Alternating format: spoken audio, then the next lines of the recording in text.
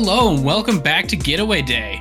I am Mason. With me today is on the far right, Gautam, and in the middle, our occasional, sometimes guest host and best friend, Matthew.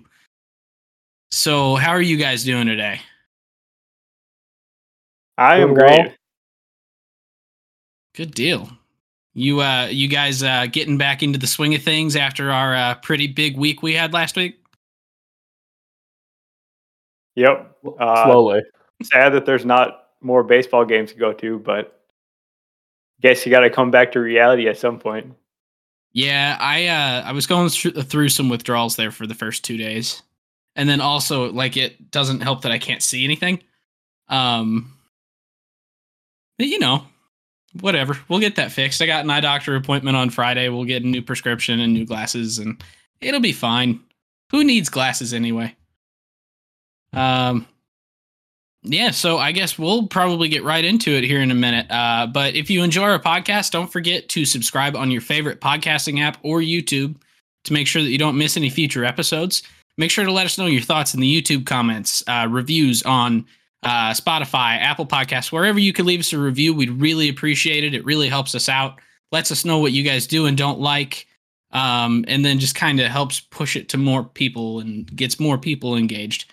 You could also follow us on Facebook or Twitter, and now on TikTok at Getaway Day Pod. I don't know how I'm going to use the TikTok 100% yet. I've got some ideas, but I need to figure out video editing to do little snips of the podcast here. But I've got some other ideas for that too. So if you want to see any of mine or possibly some of Gautham's baseball card collection or some of our memorabilia, we might try and show that off occasionally. We'll work some stuff in there. And then, as always, we do have our Discord server for if you ever want to continue the conversation about any particular episode, baseball in general, fantasy baseball. Gowie's huge into that. You talk about it there. So that being said, let's get right into the content. So we've missed about 2 weeks, right? Of basically since the last time there was podcast, and that was Gautam going solo. So we've got about 2 weeks of really interesting baseball stuff to talk about. So we're going to try and knock it down to a very small amount. So I guess, Gowie, you want to lead us off in This Week in Baseball? Yeah. So we had a couple no-hitters this week. One was a real no-hitter. The other one was a unusual no-hitter. That's probably more rare. It's more rare than a regular no-hitter, right? An 8-inning no-hitter where the team loses, which is not technically a no-hitter. Yeah, and so, like, it's hard to tell because, like, I don't know how you would look that up. I'm sure they've got it somewhere, but... Matthew, tweet at Sarah Langs and see if she has a response for us by the end of the episode. I'm almost disappointed she never posted one when it happened. Yeah. But so that one was the Cincinnati Reds, right? Against Pittsburgh Pirates. Hunter Green, 7 1/3 innings, no hit ball. He walked a couple guys. They brought in a reliever. They walked in the run and then lost 1-0. They didn't walk in the run, actually. The bases got loaded. Then there was a ground ball, like tailor-made double play that was misplayed. So they were only able to get one out of it. And then a run scored. So that double play would have got them out of the inning with no runs being scored. Instead, the run scored, and that was all they needed. Dang.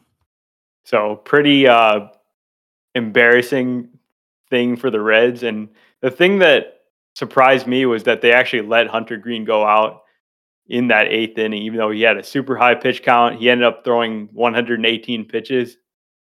Why do you do that if you're the Reds? There's zero chance he would have finished the game. Yeah, I don't get that. It's his 7th game of his career. The dude is 22 years old. He throws like 101. Like, saving his arm, you would think would be like priority number 1 in this situation. Like, maybe you let him go to 110. But if he's not out of it at that point, you kind of gotta pull him because you don't want to hurt him. And yeah, you like Mark here is making the argument. Have you seen the Reds bullpen? Well, have you seen the Reds? Like, throwing him a complete game is not going to get you much. Like, you might as well just mail it in. Yeah, he's kind of like the one good thing they have going for him, right? Like, you don't want to mess that up, and he's had a ton of injuries himself in the past, so why risk it there? Yeah, exactly. But he did have a really dominant game, though. So what did I say? 7 1/3 in the 118 pitches, 9 Ks. He did have 5 walks, and was tagged with the run. So he did kind of struggle there at the end, but then again, that's kind of what happens whenever you let a 22-year-old kid go to 120 pitches on top of his warm-up tosses that day and all the pregame throws. And so he's probably at 250 throws. Like, that's not an insignificant amount. But, oh well. But then we did get an actual no-hitter. And that was on when? Tuesday? Yeah.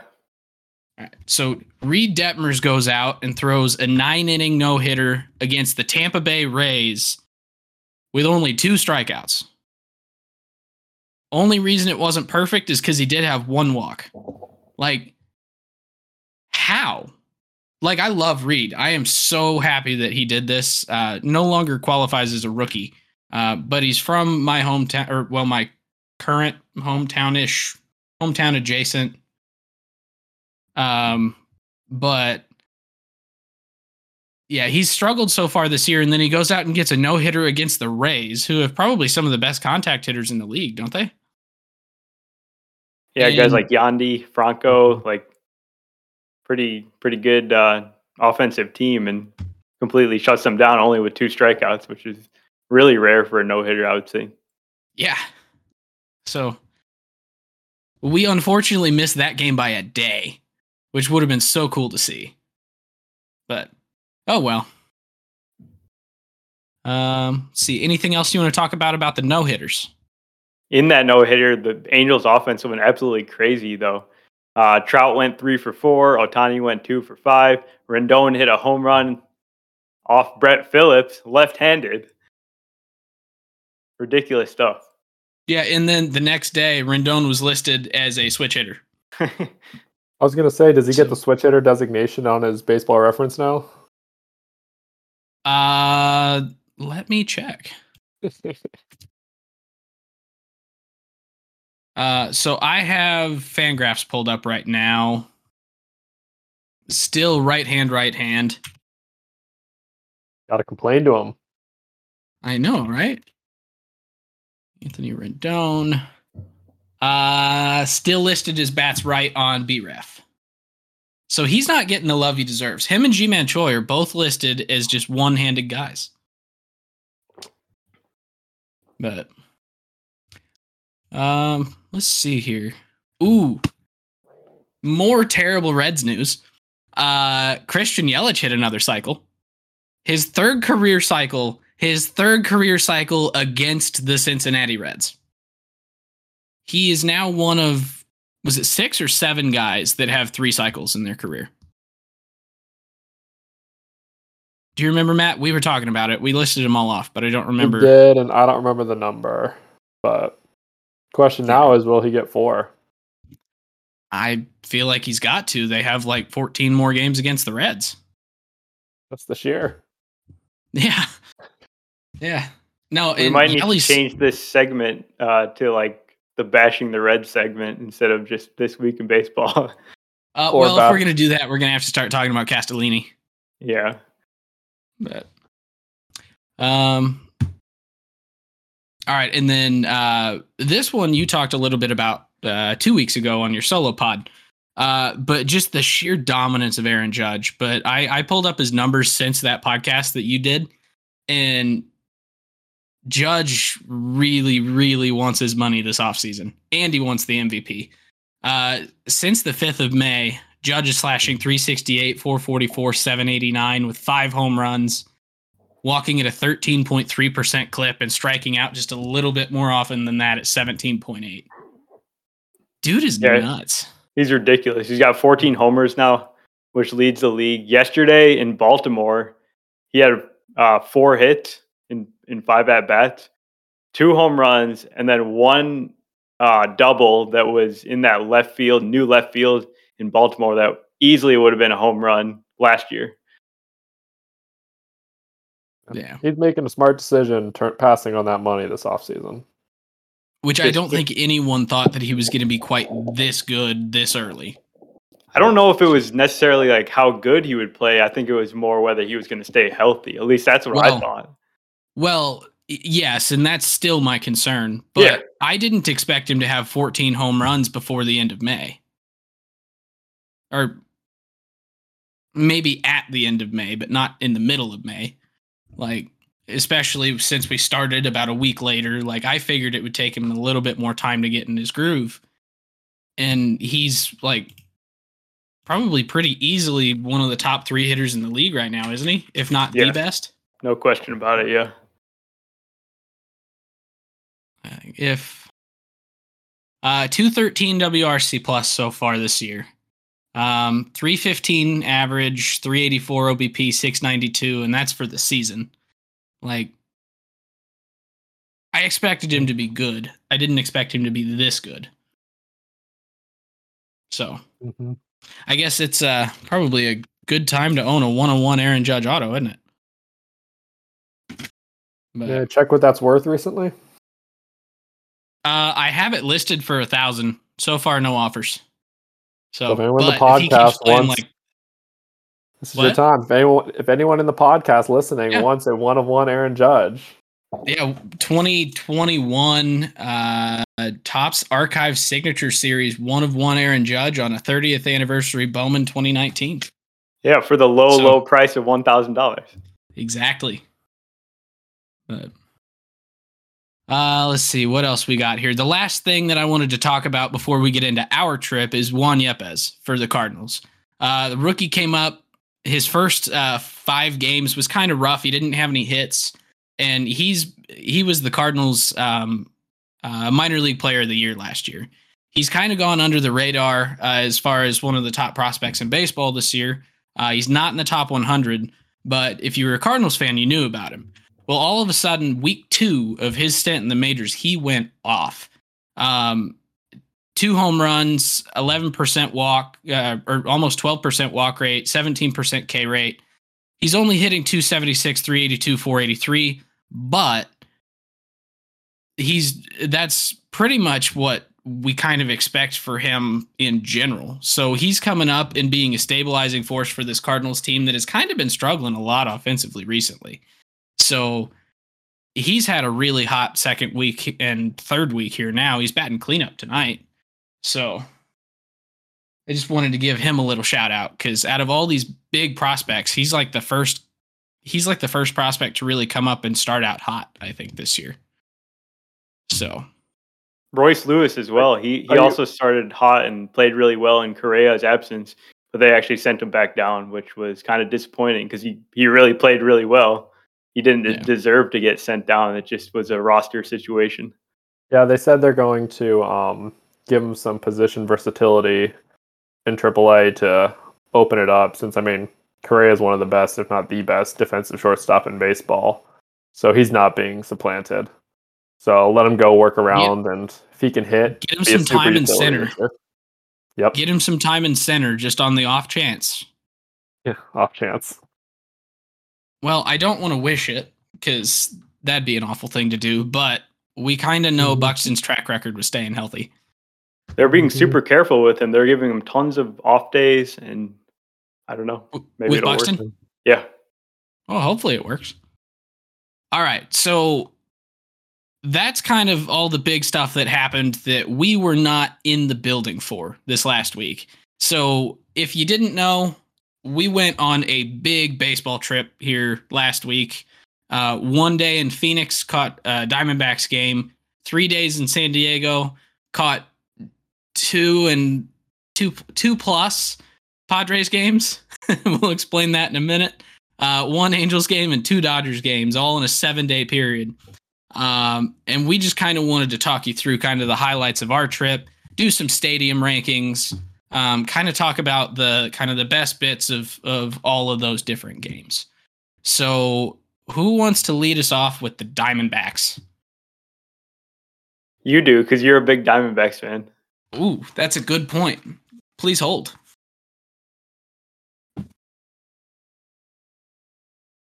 Almost forgot my wardrobe change.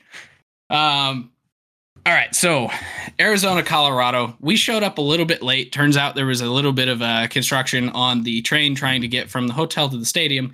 But we get there.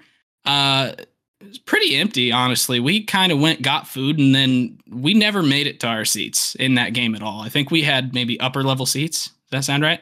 Yeah. Walked right in about 2 rows from the back of the bottom or first level. It's where we sat the entire game. I think we were all expecting that to be an incredibly high scoring game. Were we not? Kyle Freeland versus Zach Davies. Yeah. In Arizona. For sure. Yeah. Silly us to think that was going to happen. Both Freeland and Davies went 6 innings. I think Davies actually went 6 1/3. 2 walks each. 5 hits for Freeland maybe, and 3 hits for Davies. So it was a pitcher's duel that none of us saw coming. Scoring didn't start until the bottom of the 8th. There were 3 straight walks, and the first run scored on a ground into double play. Then things got interesting in the top of the 9th. Mark Melancon comes in after pitching 2 straight days. Gave up a single, got a strikeout, got a fielder's choice, gave up another single, and ended up losing the game 4-1, with that being all the scoring in the bottom of 8 and top of 9. So not the best game that we saw the entire week by far. Is that fair to say? But no surprise. I mean, it's the Rockies and the Diamondbacks. Yeah, and Chris Bryant was hurt, so he didn't play. Yeah, and I recall that we spent so much time waiting for our Diamondback dogs that we felt like this game was just speeding by. It felt like the first 5 or 6 innings went by in like an hour. Yeah, and then it still ended up taking 3 hours and 24 minutes or something. Was it that long? I thought it was a little bit shorter than that, but I thought it was just over 3. I thought it was 3:20. But it definitely slowed down a lot towards the later innings. Yeah. But so not the most interesting game, but I think we all had some things that we liked about the stadium, didn't we? Yeah. So I guess, yeah, using different balls in Phoenix. Phoenix is one of them that actually had the humidor prior to this year. They've had it for a couple years now. So I don't know how much we could blame the humidor ball as much as we can blame terrible offenses. But, yeah. So what do you say we go through our rankings of the stadium? So we're going to rank it here on a couple different categories. I've actually got 5 categories here. Architecture of the stadium, food and drink selection, food and drink prices, atmosphere, and an X factor that can be whatever you want. So if it doesn't have an X factor, you could put in a 1, but everything's ranked 1 to 10, and then we'll spit out an overall. So, Matt, I know you have some notes that you took on all of them. Gowie and I did not prepare very much, and we're going off the seat of our pants. So we'll let you start. All right. Do you want me to go through every category or just one at a time? Let's go architecture first and just kind of talk about it, and then we'll move on. I gave the architecture a 4. It is a okay ballpark. However, the fact that the roof cannot open or close while people are inside of it knocked it down a lot. So that's where it left it as a 4. Yeah, I could see that. And honestly, we probably should have done a better job of walking around the stadium a little bit. I think we pretty much only went from, behind home plate to the right field foul pole in the concourse area. And that's about the extent of where we walked. So all of our impression of the architecture of the stadium is from approaching it on the outside, which it was nice. It wasn't anything spectacular. It's kind of like I like to describe it as like a less unique Miller Park. It just looks like a large warehouse almost that was built in the late 90s. It looks like if you built Lucas Oil Stadium in Indy in the 90s. That's what it looks like to me. Definitely doesn't look like it would be a baseball stadium from the outside, but it does have the paneling that opens. The roof supposedly opens. They do have the pool in right center. That's a really cool feature that we didn't really approach. So I would ordinarily give it about a 6, I think. But because the roof doesn't open, I'm going to knock it back to a 5. Mm-hmm. Yeah, but the roof not opening is not that big of a deal, right? That thing needs to be closed at all times. It was very hot in Arizona when we were there. Yeah, it was 100 degrees and the game started like Yes. at dusk. So I don't know if this counts as the architecture really. Maybe it's more like atmosphere, but it was very like comfortable in there. It was not hot at all. So they got that AC cranking, even with the big panels open in the center field. I think that's a kind of cool look though. So I'd probably give it a 6 as well. It's very similar to American Family Field, Miller Park, in my eyes. Yeah, and honestly, you bringing up the point that like it really shouldn't open anyway. You're right. So I'll go back and change mine back to a 6, which is what I was originally going to give it. So I won't be so kind. I'm not gonna give them bonus points for having a roof that is that big of a liability. I mean, that's fair, but all right. So now we got food and drink selection. So this one we did quite a bit of research on before we got there, right? Mm-hmm. Pretty much at every stadium. So I'll go ahead and let you start here again, Matt. All right. So this one got a 7. And while there wasn't a ton of food, they had a more unique item there of where they have their Diamondbacks dog, which we all got quite good. But they also brought in a chef who came up with a Vit Road dog for every opponent. And so every series they play at home, a different dog to the creation of the road team is created for them. And I thought that was very unique. Yeah, that was awesome. And the home dog was really good. The away dog for the Rockies kind of didn't really look that great, but the fact that they've got one for every visiting team leads me to believe that you're going to have some phenomenal ones and some that are maybe kind of a dud. And so you're fine with it. They did also have their discount dogs were quite tasty as well. So like even the cheap food that they had tasted pretty good. So I kind of agree with you here on the 7. Plus the beer selection, they did have quite a wide variety of beer to choose from. And that was in that small section we went to. I'm sure they had a lot more that we didn't see. Yeah, I pretty much agree with everything you guys said. I'll go 7 as well. All right. So then next category is food and drink prices. All right. So I assume I'm still leading off here. So I gave that one a 7 as well. Dog was a little bit more expensive, but it was a foot-long dog. So you got a lot of bang for your buck there. As Mason mentioned, they also had a value dog there that was pretty good priced. It got knocked down a little bit on price-wise because this first beer we got was like 12 ounces and it was like $13. However, I think we got a couple 20 ounces afterwards for like $15. So it helped bring it back up. It was 20-ounce cans, not 20-ounce draft, but you do get a lot more bang for your buck there. Yep. I was exact same notes, but I'm actually going to give it a 6 just because it seems like it's very inconsistent. Just from where we were walking, some of it seemed like you would just assume that they would try and price it the same across the stadium for the same stuff. So I'm going to give it a 6 just due to inconsistency. Yeah, I'm probably going with the 6 too. The value menu is nice because the food's actually pretty decent. You get the popcorn and hot dog and stuff, and it's pretty cheap. So I'll say a 6. All right. So then next we have atmosphere. All right. So for that one, I gave it a 6.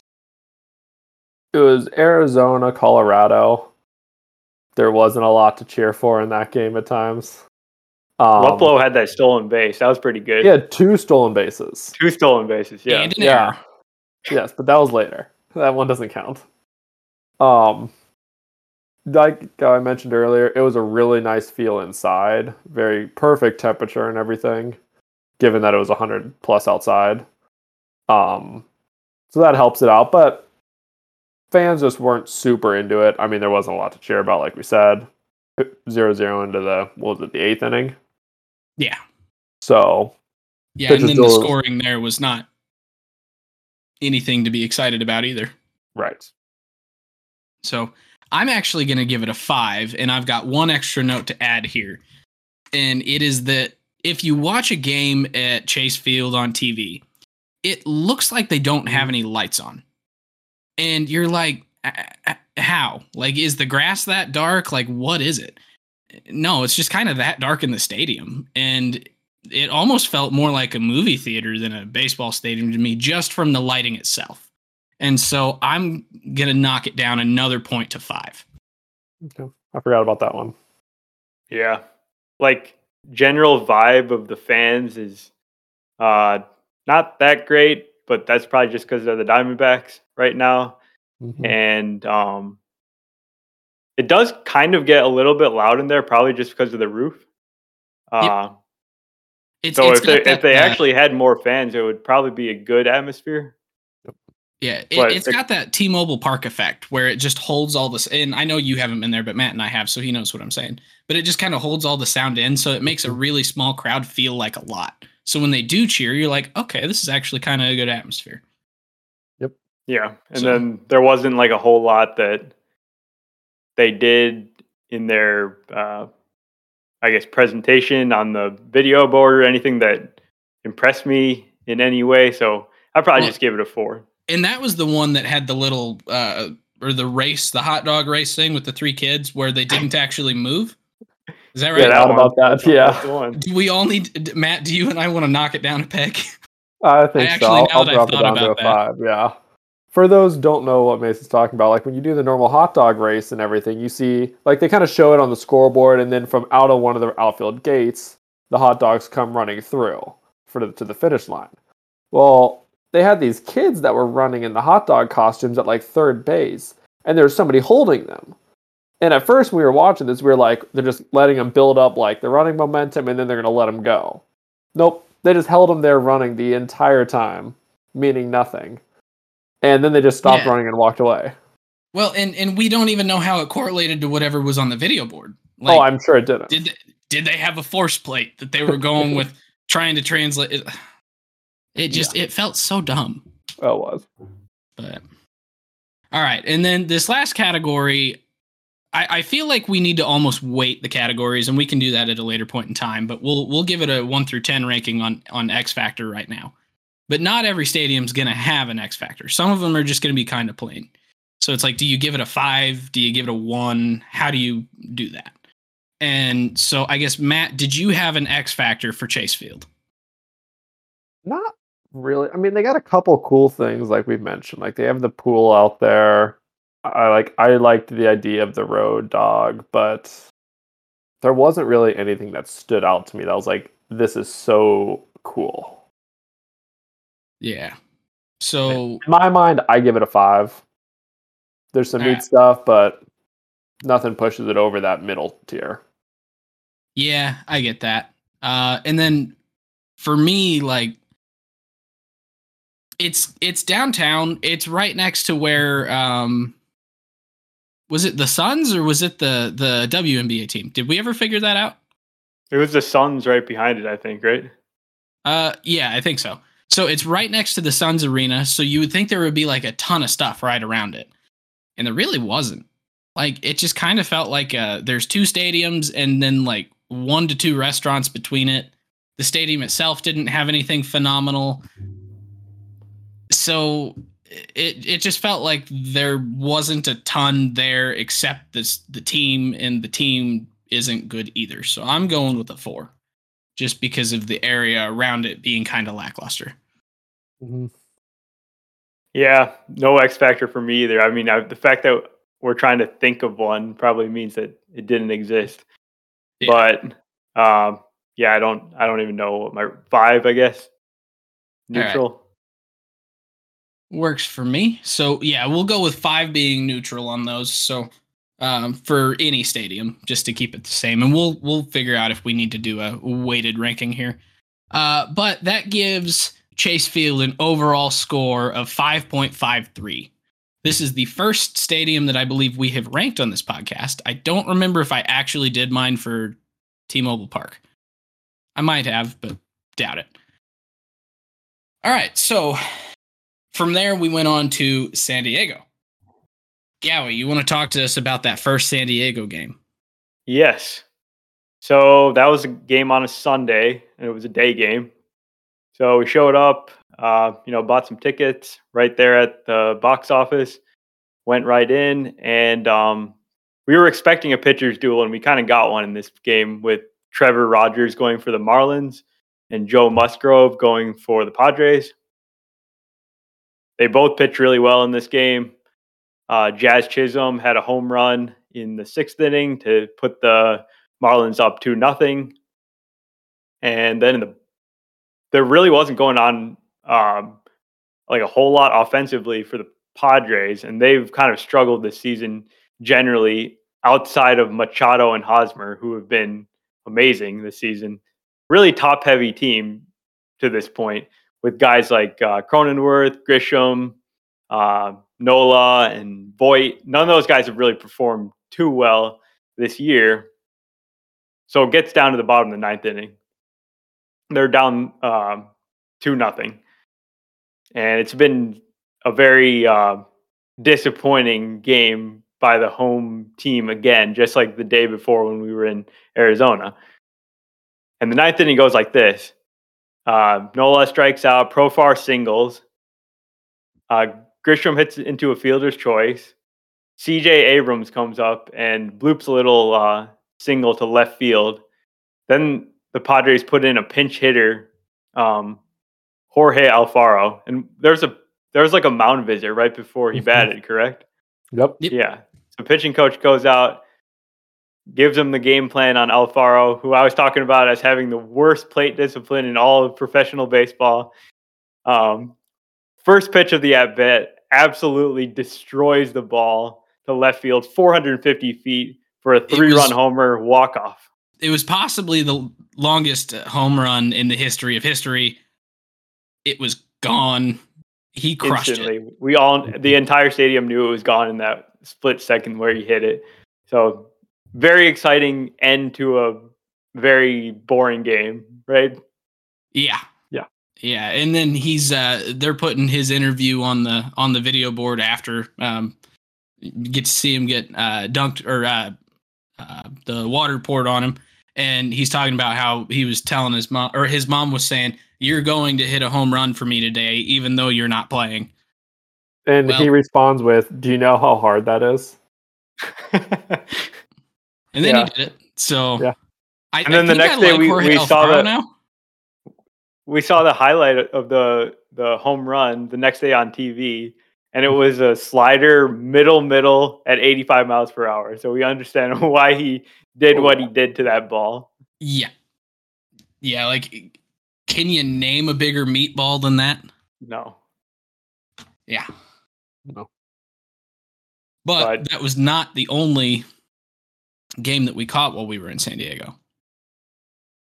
We also went to the next game against the Cubbies.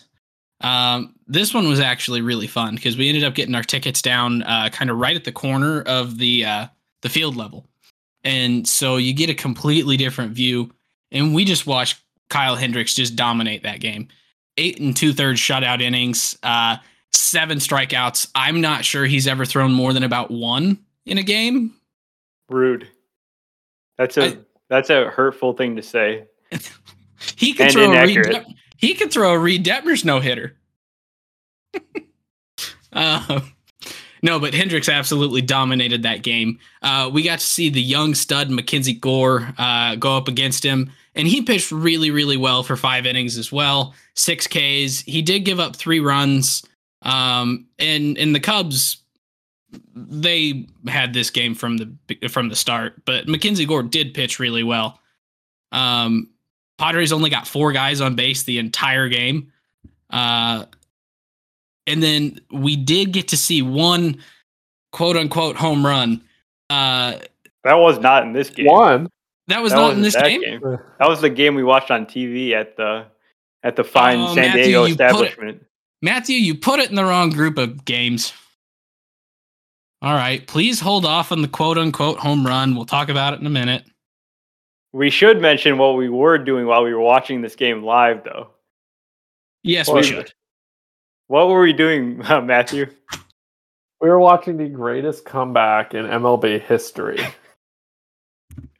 So, while watching this game, me being a Guardians fan, was kind of following along with that game, and it came into the 9th inning, and Cleveland weren't they down by how many were they down by? 6? They were down 8-2. Yeah, and I was making fun of them. I was like, "Oh, what happened to their amazing offense?" Yeah, and so it starts with a Jimenez double, and you're like, okay. Jimenez homer, you're like, okay, 8-3. Then they get some runners on base, and they get an error, 8-4. Okay, whatever. And then Josh Nelson Naylor steps up to the plate and just wallops a ball to right center field. And by wallops, I mean it barely cleared the fence. But he still it hits a grand slam to tie the game. 10th inning goes, and this is taking us to extra. 10th inning goes by, each team scrapes across a run, and the 11th inning walks up. And guess who comes up to plate with 2 men on base? Josh Naylor. And he does it again. And he has 7 RBIs in the last 3 innings of the game, along with a double that game. And after he hit that 3-run homer, he had arguably the greatest home run celebration ever recorded on TV. So was it in Cleveland? No, it was in Chicago. How much do you think Chicago fined him for the property damage? What the wall took from his helmet? Yeah. Yeah, so I was a bit worried about his elbow after he threw the helmet when he got back in the dugout after he did some aggressive high-fiving with all his teammates coming back to the dugout. He just chucks his helmet at a wall. I can't remember if I'm thinking of this one or if I'm mixing this and the Schwarber like yelling at the ump. Was Naylor a 2-handed throw, or was Naylor just like a wind-up one-handed? It was just one hand. Yeah, he yanks it off and then chucks it. Okay, so Schwarber was the 2-handed. The slam? Yeah. Yeah, okay. But yeah, no, that helmet had to be like, what, 85 out of the hand? Like, probably. At least. He had some velo on that thing. I was impressed. But yeah, so Cubs win, Guardians win, we go home happy and fat. Yeah, the food was so good. Oh, yep. Yeah, and we'll get to that one here in a minute. Oh, yeah. But so then, Gowie, you want to tell us about our 3rd game in San Diego? I think Matthew wants to tell us about that one. That's a good point. So, naturally, we spend all day up on Beer Street. And as one does, make a last-minute decision that we're going to go to a game. So, game was what at 6:40. 6:40, and we're back at the hotel at like 6:30, and we're just starting to look for games. So we see a couple options for tickets as we're starting to walk to the stadium. Game time hits as we're finding stuff, and StubHub comes across the screen. It's like, no more tickets for the game. Naturally thinking it's just hit the game time, so we're good. I refresh the screen, and tickets all of a sudden pop up. So I'm like, great. Buy the tickets. By this point, we're like right at security, so we walk right through. Tickets are delivered a minute later. We get up to the line, and we give them the ticket. Scans it. And then it flashes red. And upon further investigation of those tickets, they were purchased for the following day and not the game we were trying to go to. Womp womp. Yep. So instead of going to that game, we went to the bar where the day before I had lost my glasses. So that was fun. They didn't have them again. They're gone. No idea where they went. So that was unfortunate, but it was a pretty solid game overall. I mean, Wade Miley struggled, giving up 3 runs in 3 innings, but Alfonso Rivas hit a home run, his second of his career, or just the season? The season. Of the season in what we believe is his hometown, because he's from pretty close to San Diego. You found his parents, correct, Matthew? Or you found his family at the game? That was the day before. First game, right? The first game, yeah. Yeah, I walked by. There was a crowd of about 4 or 5 guys or people with his jersey on. And I talking to you guys about it, I think, the next day. I was like, I'm shocked there's so many fans of his they weren't all the same number, though, either. Yeah, there was 3 that had one number, and then a 4th had a different number. Yeah. So that was fun. He got to hit a home run, we think probably in front of his family, because I'm sure they probably went to all 3 games. And then Rafael Ortega scored later in the game. He stole third base, throwing error went into left field. He scored on that. And then Frank the Tank Schwindel comes up. Absolutely pulverizes a ball. And we're watching it. I'm pretty sure Gowie jumped up in the bar. I did definitely jump up in the bar. And he was yelling. And then it falls at the warning track because it is one of those new humidor balls that doesn't go nearly as far as it should. That ball was full of water, 100%. It had to have no been. Other explanation. Like, he hit it probably 107 off the bat. Yeah. Roughly 105. I think it was 105, yeah. That thing should have been gone. And then the lady at the bar next to us comes over and gets in his face, and he's like, "That's what you get." So, I deserve that, but I was accosted by a rowdy Padres fan. Yeah. So we had a great time in San Diego. I think it's time to go ahead and do our stadium rankings. What do you guys think? Yep. All right. So architecture. And Gowie and I have been there before. And so this is not our first trip there. So Matthew, what was your impression of the architecture of Petco Park going for your first time? So I give it a 9. It was a very nice ballpark. It feels like it's one of those ballparks where there's not really a bad seat in the house.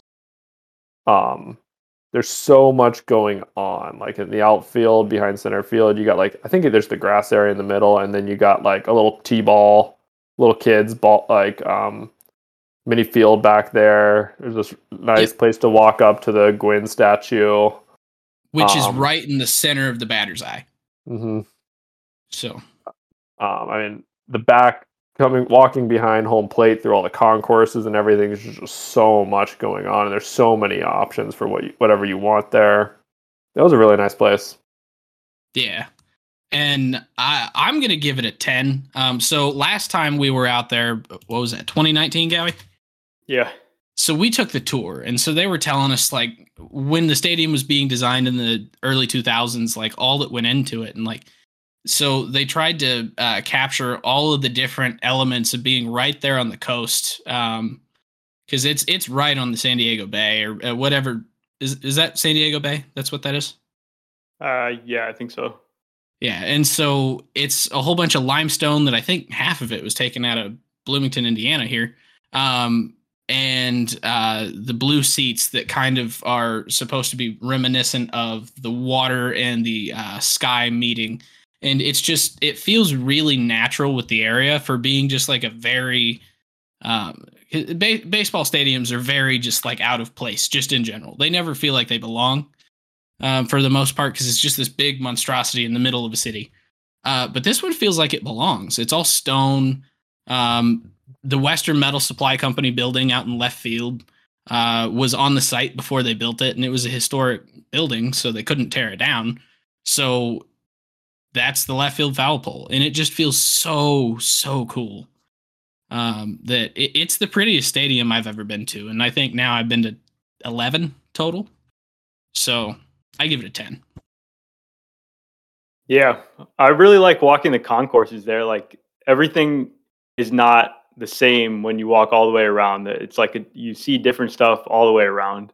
And they've got the like some greenery in there as well, and then of course the view of the San Diego like cityscape in the background is cool. Yeah, and I like what you're saying about the stadium just really fits where it is. I give it a 10 as well. All right. So now we get to food and drink selection. 10. And yeah, Easily the most food variety I have ever seen at a ballpark. And probably the highest quality food I've ever seen at a ballpark. I mean, I think Gowie and I both agree. We had probably one of our top 3 meals of the entire trip in that stadium. And I couldn't tell you if it was the tri-tip nachos or the chicken sandwich, but one of those two is top 3 on the trip. Wouldn't that make them both top 2? Both top 3? Well, it would make it so there's a tie for 3. So it'd be Still top 4. 3. It'd be top 4. I think it's 3. But, Got all right, top 3. Sorry. Come on. Didn't mean to offend you. You gotta keep hyping up the ballpark. You got 2 top 3 foods. Yeah. Exactly. But the pizza there is really good. If you just go to Pizza Port. Yeah, Pizza Port. They have the largest beer selection that I've ever seen at a stadium. In the concourse right behind home plate, there are 10, I think, carts from different breweries. And it just has a portion of the beer from each one of those breweries that you can find in that stadium. Mm-hmm. It's phenomenal. So, all right. Now on to the prices. So I gave it a 9. Originally, I was at a 7 to an 8. But then our second game on Monday, when we found that happy hour, bumped it up. It is a good point. So if you go into the Ballast Point or Ballast Point Brewing on the second level, kind of behind the first base line, before the game, it's $5 12-ounce beers. Once the game starts, definitely get the 20 ounces because it's your better value. They're about $15.50. But before the game, get in there, go to that bar, and the food is awesome. That's where we had the hot chicken sandwiches. I think you had the tenders, which were fantastic. Yep. And if you can manage to get to the front of the line, that's where you stay the whole time before the game. It does get a little slow, so we definitely missed the first was it just the first batter or the first half inning? Trying to get back to our seats. It was definitely part of that first inning because we missed them score that first run.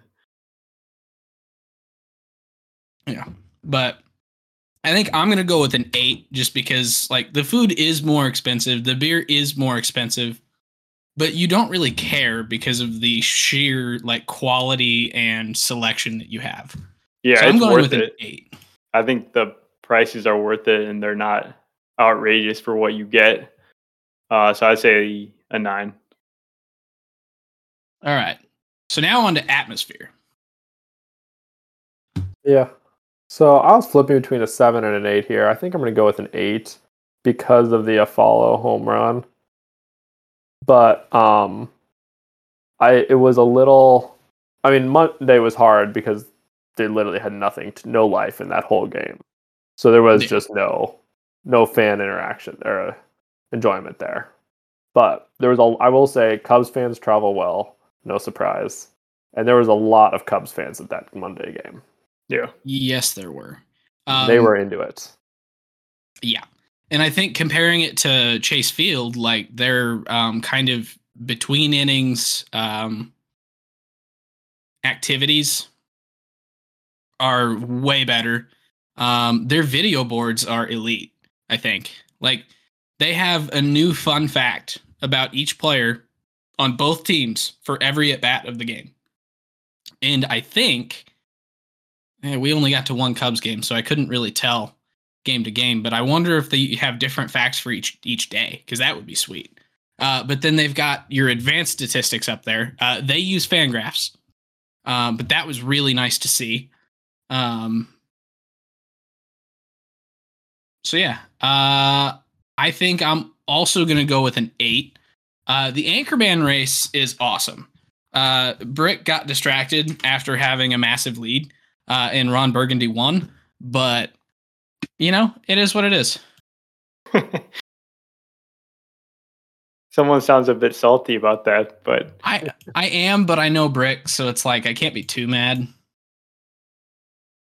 Yeah, I love the atmosphere in San Diego. I think that Sunday game was kind of just laid back, and that's just the way the games are. I feel like people aren't like on the edge of their seat. There's so much other stuff to do in that ballpark, but I don't know. Like I still enjoyed it a lot and feel very relaxed when I'm there, I guess.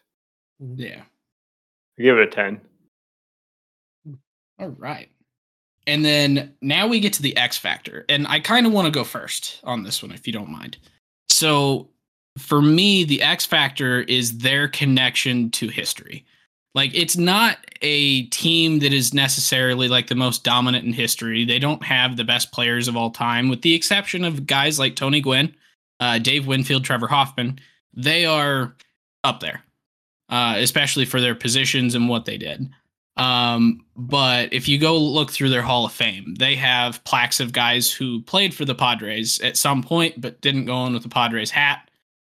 Some of them kind of feel cheap because they were the PCL affiliate of Cleveland. Mm-hmm. But there's some others that are really cool. The fact that they brought in Western Metal Supply is part of the stadium. And just all the little aspects of the stadium that are playing into the history of the city and the history of their team. I just really like it.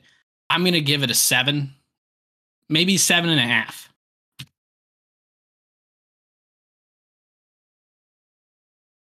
Oh, you can go next. My X Factor is Eric Hosmer. No, not really. But my X Factor is just the whole situation there. All the things that we've talked about, the food, the beer, the architecture, just the whole experience is just everything you could possibly want when you go to visit a baseball ballpark and a game. Like, it's just a great time. So 10 out of 10.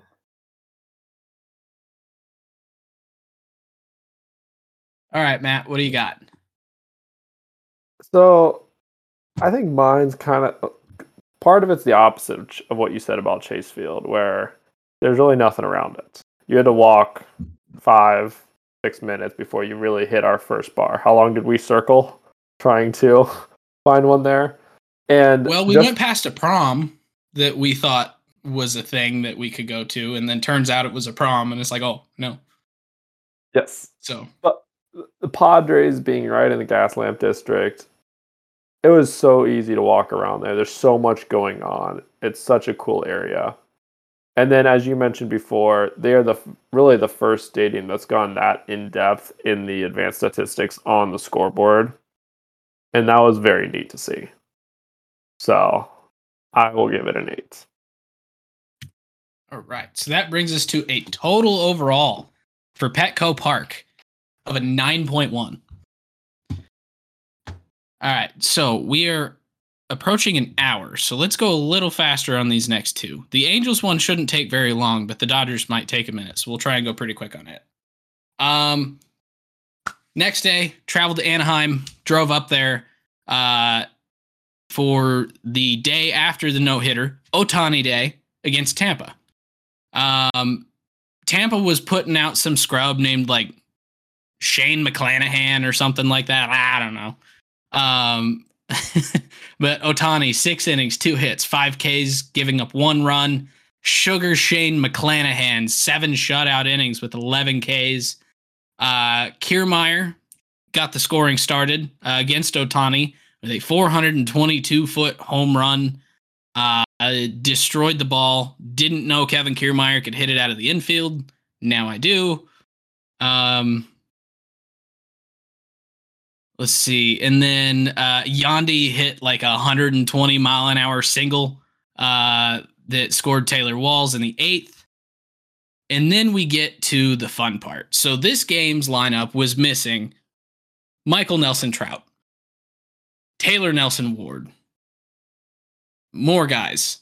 It was missing David Fletcher. It was missing who was their shortstop before, or was it still that dude? I think it was Andrew Velasquez. It was still Velasquez. All right, so I guess Velasquez was still there, but so we ended up seeing 3 guys that I think we were looking forward to seeing: Short King, David Fletcher, Taylor Ward, and Mike Trout, all out of the lineup. Well, Taylor Nelson Ward comes in to pinch hit in the 8th inning and did what Taylor Nelson Ward does and hit a 2-run bomb to tie the game. So we go to extras. Tampa gets 2 runs off a loop. And then the Angels bring in the man, the myth, the legend, Mike Trout to pinch hit in the 10th inning. He disappointed us by only taking a walk. And then the Angels still managed to fail to score and lost 4-2. So it was a fun late innings again. How many times has that happened now? 3? So 3 out of 4 games so far. Everything waits until late to get interesting. Is there anything I'm missing about the game itself? Just that the extra inning experience was pretty much like worse than I expected, or about what I expected. The road team scored like really quickly in the 10th inning, like on the first batter, right? There was a double into left field, just scores a run, just completely deflates the crowd, and I don't know, it just doesn't feel like baseball. Which was basically non-existent. Did we actually look up what the attendance of that game was? More than it probably actually was. Yeah, and with that game, it was a bit odd because the game was scheduled for 4 p.m. local time. So it was like... Yeah. So attendance was 21,000, 46% of their stadium. No, it wasn't. Yeah, no, maybe definitely 15, felt like less. Maybe. Yeah, it was maybe 15K actually showed up to the game. So deflating 15,000 fans in an open air stadium when they're not the most rowdy fans in general, you don't really tell that anything bad happened. Or like you wouldn't know anything bad happened if you weren't watching it yourself. So, but yeah. So what do you say we go ahead and knock out these Angel Stadium rankings real quick? It'll be pretty quick for me. I can go on a rant if you want me to. We'll let you do your comments, and then I'll just add in if I got anything. So what do you got for architecture, Matt? I gave it a 4 because the bones of the stadium are okay, but holy crap, what a waste of space their outfield is. Yeah. How many more seats you could fit in there? Their scoreboards are the worst thing I've ever seen. They have 2. 2/3 of each scoreboard are filled with ads. But it's only 2 advertisements on each. It's not like they made use of the space. They changed it because I think they had pretty much the same 2 ads on every scoreboard on the scoreboard the whole game. They used to be hard on their like billboard, and then they upgraded it to be a screen and still kept the same 2 ads on there. It took us till the 7th inning to find out what the pitch count was or whatever. We found out pretty much. Yeah, we made him never found out. Well, yeah, I didn't because I couldn't see it because it was so small. Yeah, I mean, if Gally wasn't there for us, I don't think we could have read anything on those scoreboards. I would have just pulled up the box score on MLB TV. Yeah. So because of the way the bones of the stadium are solid, I gave it a 4. Yeah, I'm gonna give it a 3. Similar notes. The stuff that they did do to update it from 1962 was just really poorly done. Like the stuff they did do in the outfield as far as like restaurants they put out there, are just big boxes. They look like they brought in shipping containers and cut a hole in the side to put in a restaurant. And it just, and there was the wasted space. You can't see over the fountain, which from the stadium view looks really cool. Or the waterfall out there looks really cool when you're looking from behind home plate. But if you're anywhere near it, it's like the worst thing you've ever seen. So I give it a 3. Yeah, I'm pretty much right there with you. It's just got a kind of old feel. Not that old is bad, but feels like it needs a refresh and update. It feels old and not historic. Yep. So what number are you giving it, Gowie? I'll say a 4. All right. Food and drink selection. So I'm either at a 2 or a 10 here. Depends on how we think those nachos were. So we ordered nachos once there, and the guy goes behind the counter, pulls out like one of those paper trays, sticks a little container of cheese in there, a little container of jalapenos in there, and then sticks a Tostito bag on top. It's like, that'll be $7. So I'm going to go with a 2. Because that's about the best thing you can get at that stadium still. Yeah, I mean, looking online at the options they have, it wasn't good. When you're walking by, like, it felt like it was my high school's concession stands, but worse. I think that'd be better. We at least made sandwich ribeyes. Like, but they had like the box candy that you could get for $1 at Walmart. They had the same peanuts you could get at every game. Just regular like bottles of soda and water, but I'm not even sure they had like soda dispensers, did they? I didn't see them. But so yeah, I'm giving it a 2. Like, they had concessions. So and there's supposedly really good nachos somewhere in that stadium. We just never found them. Yeah, I don't really have anything else to add. I guess we didn't eat that much there. No, we did not. So, what do you think? 2? Sure, 2. All right. Food and drink price. It's a tough one for us to judge because we didn't really buy enough stuff. I paid $7 to make my own nachos. You made them perfectly, I might add. I know, so I enhanced the quality of those, so they were worth $7 in the end. But yeah, no. So what was your number there? 2.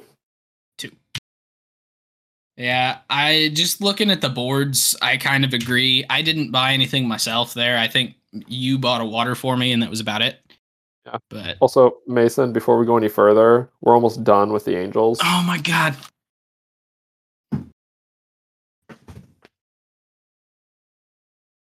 You forgot to remind me earlier. I reminded you for the Padres, but I forgot about the Angels. Well, okay. Well, don't let me forget the last one. Gowie, food drink price. I'll just say Same? 2. Yeah. 3. Right. Whatever. Atmosphere. I'm giving it a 1. That was the worst baseball atmosphere I've ever been to. And it was a really well-played game. Like, it was a pitcher's duel between 2 of the best pitchers in the league. We got to see a Taylor Ward home run. We got to see Mike Trout pinch hit. And nobody ever made a sound except the guys behind us that were talking about not the game that was going on. It was the worst atmosphere I've ever been to in a major league stadium. They got kind of into it doing when Taylor Ward hit when he hit the pinch hit home run, like, people were really excited. And when he came up, when they announced that he was coming to bat, like, people got very excited as well. Yeah. But it was just a small crowd, I think, and I think that was just a function of it being at a weird time on a Wednesday. And it's not in a good location either, which certainly plays into it. Yeah, because I don't think that game was a good game to like judge the atmosphere of what it normally is. I've got to think that it's much better than that for a regular night game. That's fair. Was anyone else there living the George though, Gowie? No, just me. That's fair. I was live, love Lorenzo, but All right. So what do you got for atmosphere scores? 3. Yeah, I'll say 4. All right. I'm really bringing down the Angels score here. I hated that stadium. Oh, I did too. So X Factor. The metal detectors. Before Galway can say it. The metal detectors is a plus. But everything else is so far down. Except Fletcher. He's up. Oh, that's a good point. We got a picture with Short King David Fletcher. Who's taller than me, apparently. Yeah, I don't know how that makes sense. I was going to give it a huge down from the fact that it's like a mile wide parking lot to get to like the one restaurant around it. But we have 2 pluses there. So I might give it a 4. Might give it a 4. It does have Carl Strauss Brewing right next to it, which was really solid. In my opinion, at least. But you had to walk about a mile to get to it. And then they blocked off the one crosswalk, so you had to walk another mile. Yeah. I think X factor for me, for the Angels, is really just their players, right? It's Mike Trout, it's Ohtani, Taylor Ward. And I'll be honest, I was a little demoralized when I was obsessively scrolling Twitter to find the lineup on the way there. And I found out that Mike Trout and Taylor Ward were not in the lineup. So I'm glad they at least got in the game. So I got to see them play live. So I'll say just 4 for X Factor. All right. What do you got, Matt? I'll go 3. All right. Any new notes there? If not, I'll get to the overall here. Go for it. Our overall for Angel Stadium, 2.8. Not good. At some point, once we have like 15 stadiums in here, I think it'll be interesting. So finally, we go crosstown to Dodger Stadium, where we caught 2 games against the Phillies. And I think we all kind of thought that this would be one of the more interesting matchups of the week.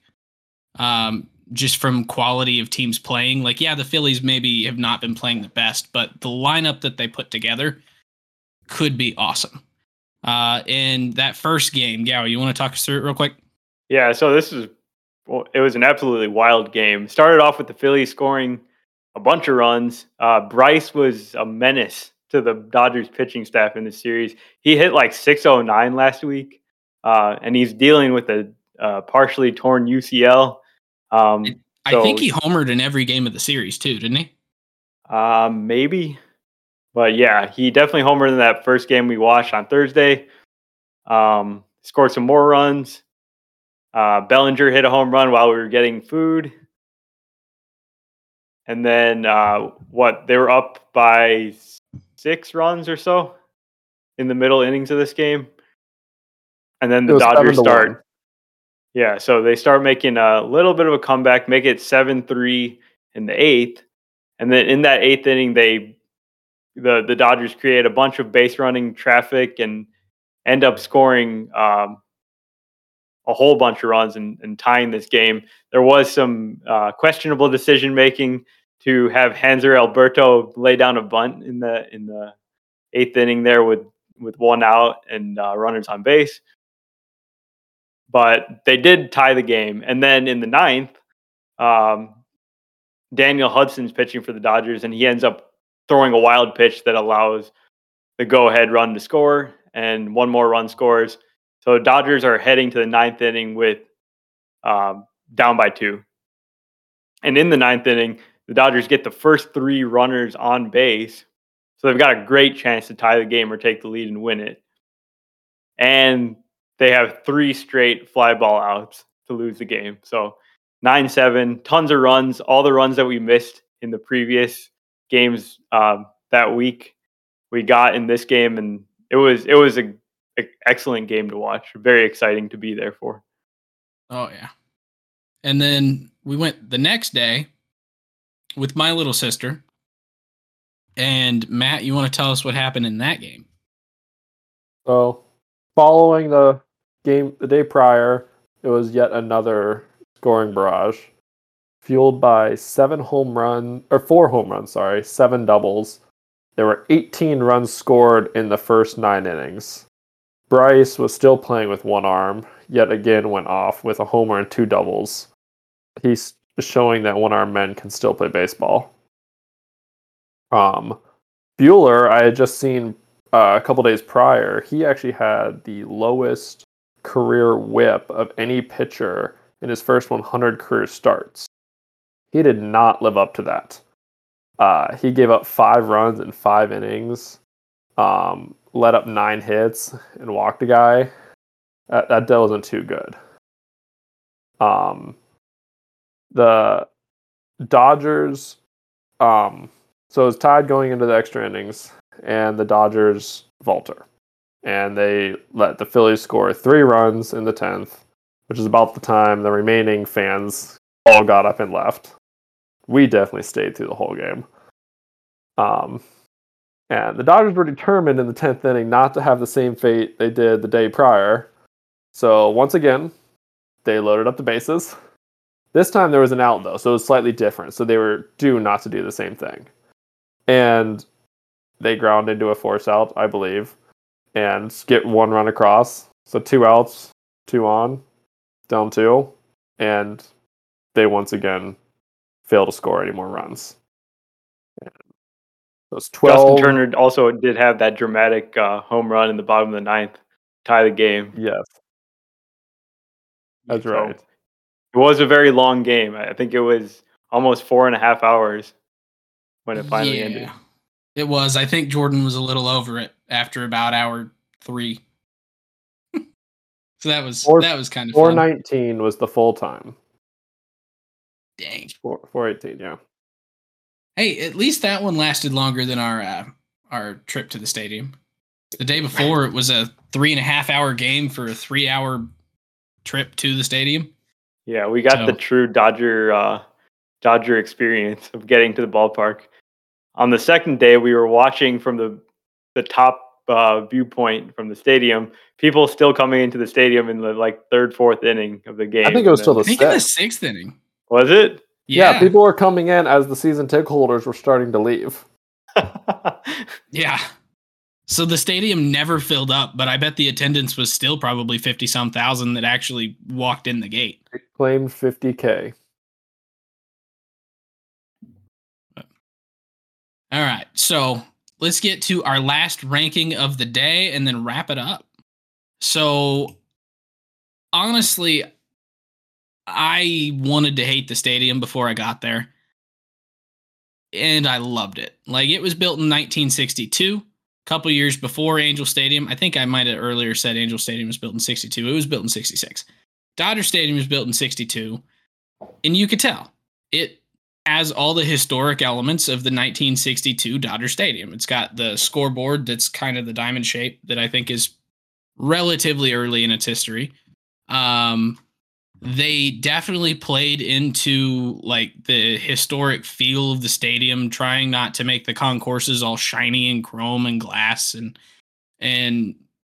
but at the same time, it felt really modern. They had a whole bunch of really good, really nice looking restaurants and concession stands. They did have areas that felt a little bit ultra modern. They put in the new video boards, the ribbon boards all around. Whole bunch of new signage that they played into the old feel, but it was new signage. And it felt like what the Angels should do with their stadium. But the Dodgers did it, and they did it right. So architecture, I'm going to go with the 10 on Dodger Stadium. I agree. Plus that view of the hills was just awesome. Yeah. Yep, their view is one of the best I've ever seen, if not the best. I mean, you get the hills in the back. It's just amazing. And I'm going to give it a 10 too for a lot of the same reasons you said. It's one of the top 3 oldest ballparks. It's the 3rd oldest. I think so. Yeah, I think after Fenway and Wrigley. And it is very hard to tell. They have revolutionized that thing to make it fit so well for today's day and age. Their outfield while they have plenty of outfield seating, and then they have a walkway back there where you can stand up at tables, beyond that, at the field level, they have all of these food options. And it's like a giant party back there. I mean, it's just concession after concession. There's beer after beer. I mean, whatever you want, you can go back there and just hang out. And so yeah, that area is really cool because they got the big TV as well. So it's like you could spend a few innings there and, you know, get some food and get a drink, and then go back to your seats. And and you it's don't awesome. miss anything. Yeah, like I'll give it a 9. All right. So now we get to food and drink selection. The selection is an interesting one because we had some struggles finding some things that we had searched for online. The michelada sausage, which was nowhere to be found in the stadium. We asked so many people. They all pointed us in a different direction, and then there would be nothing there. So, and the supposedly elite ice cream sandwiches, the exact same thing. Yes. So they clearly changed their menu and not updated these sites. Yeah, since April of this year, we might add. Like, it's not like we're looking at old stuff from a year ago. It was opening day. This is the new stuff at Dodger Stadium, and it's just nowhere to be found. So, I don't know. I'm going to give it maybe an 8, because even though those things were missing, like, the stuff that there was still awesome. Because, like, the sausage that we did find was an al pastor chorizo sausage. And it was awesome. I loved it. The tacos were very good. The tacos were fantastic. The beer was great. Good selection. What we didn't get to try, which was the helmet nachos and the garlic fries, looked and smelled amazing. Yes, they did. So I'm going with an 8. What do you guys got? Yeah, I'll say 8 too. If we even found one of those 2 items you mentioned, I think I'd have to give it a 10. But because despite our valiant efforts to find the sausage or the ice cream, it was all for naught. Yeah, Matthew and I were just on a mission. We were like walking around that whole stadium trying to find this sausage. Well, and on 2 different days. Yeah. But I'll give it an 8 as well. Yeah. All right. So now we get to food and drink price. This one, I'm not as happy with the prices there as I was at Petco. The food was equally good. It was also more expensive. And the beer was a lot more expensive. It was $3 more per beer for what I think might have been less. So I'm actually going to give it maybe about a 6 on price. Because, like, you would think it would be really low because of how expensive it was. But because of the quality of the food you get for it, it floats it back up to a 6. I'll say 7. I'm not as upset about the price because I kind of expected it, being in downtown LA. So that's where I bump it up just a little bit there. But yes, it is definitely the most expensive food I have had at a ballpark. Yeah. I'll go with the 6 as well. All right. So now we get to atmosphere, and I cannot think of a single reason to ding it. It was elite baseball atmosphere for me.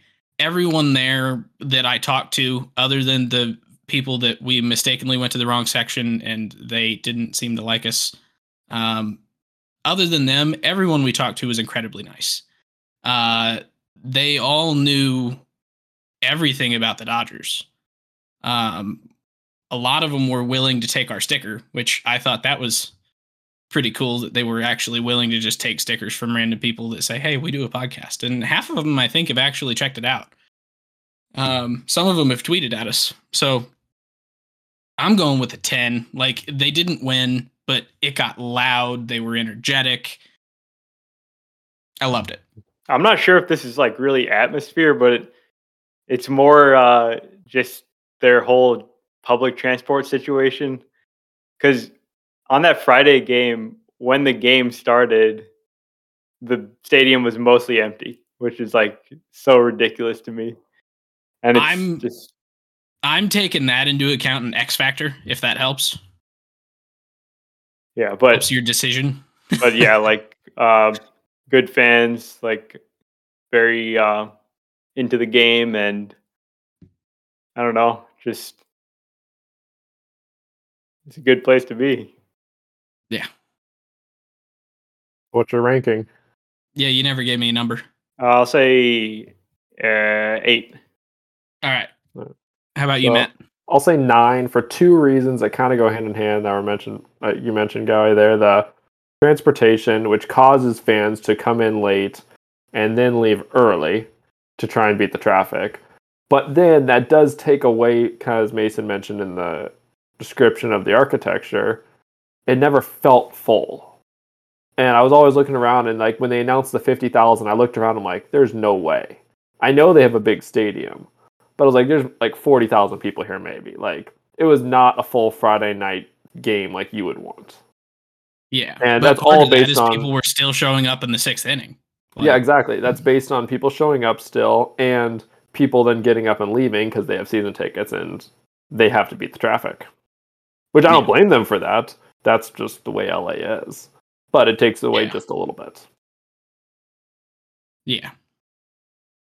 So I'm actually taking that into account with my X Factor, because that's like the atmosphere at the points in time where there were a ton of people was awesome. I loved it. Mm-hmm. It became such a big problem that the X Factor there, I'm going with maybe a 3, honestly.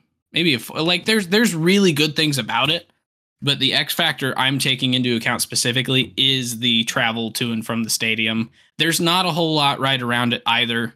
It's kind of out in the middle of the hills, and so there's not a ton of restaurants and things right near it that you could go to. So that alone brings it down quite a bit for me. But it has nothing to do with the stadium itself. It's everything about getting to the stadium.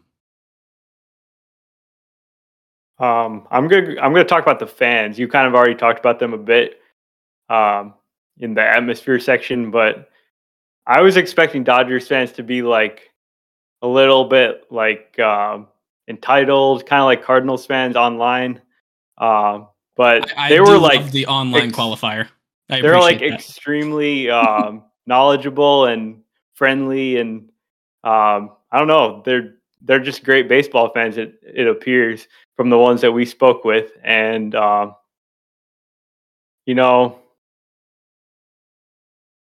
yeah, like I'll probably give it like a 9. All right. Yeah. So what do you got, Matt?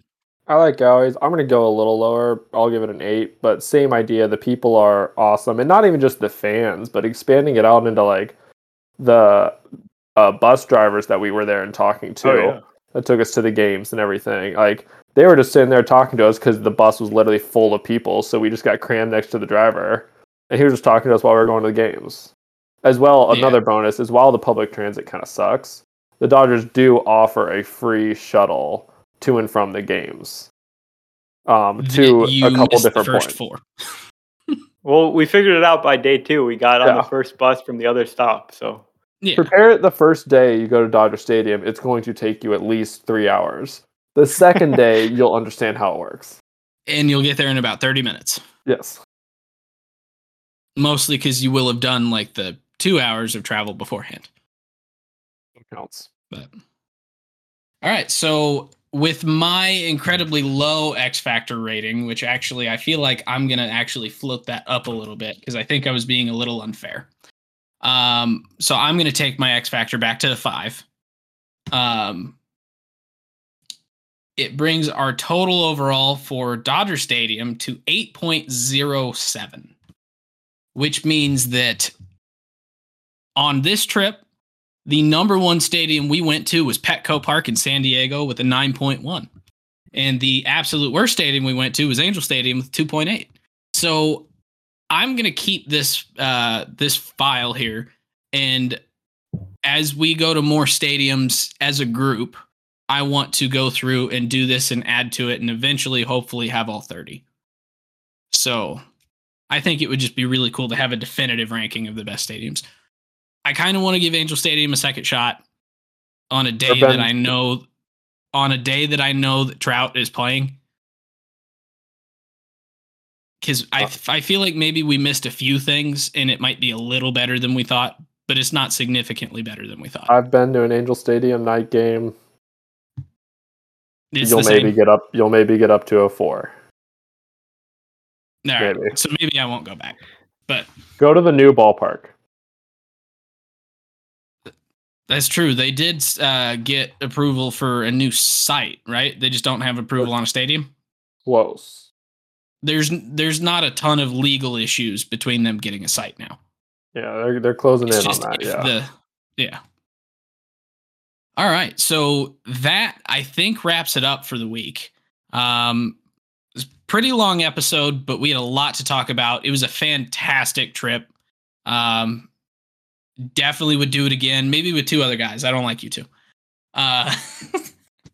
No, we'll I think we've got some ideas of what the next trip might be. So we'll see which one it ends up being. Yeah, so Mark's saying we would love Camden Yard. That may or may not be one that's on the next trip. So we'll find out. That's going to end up being next year. I can't afford to do this again this year.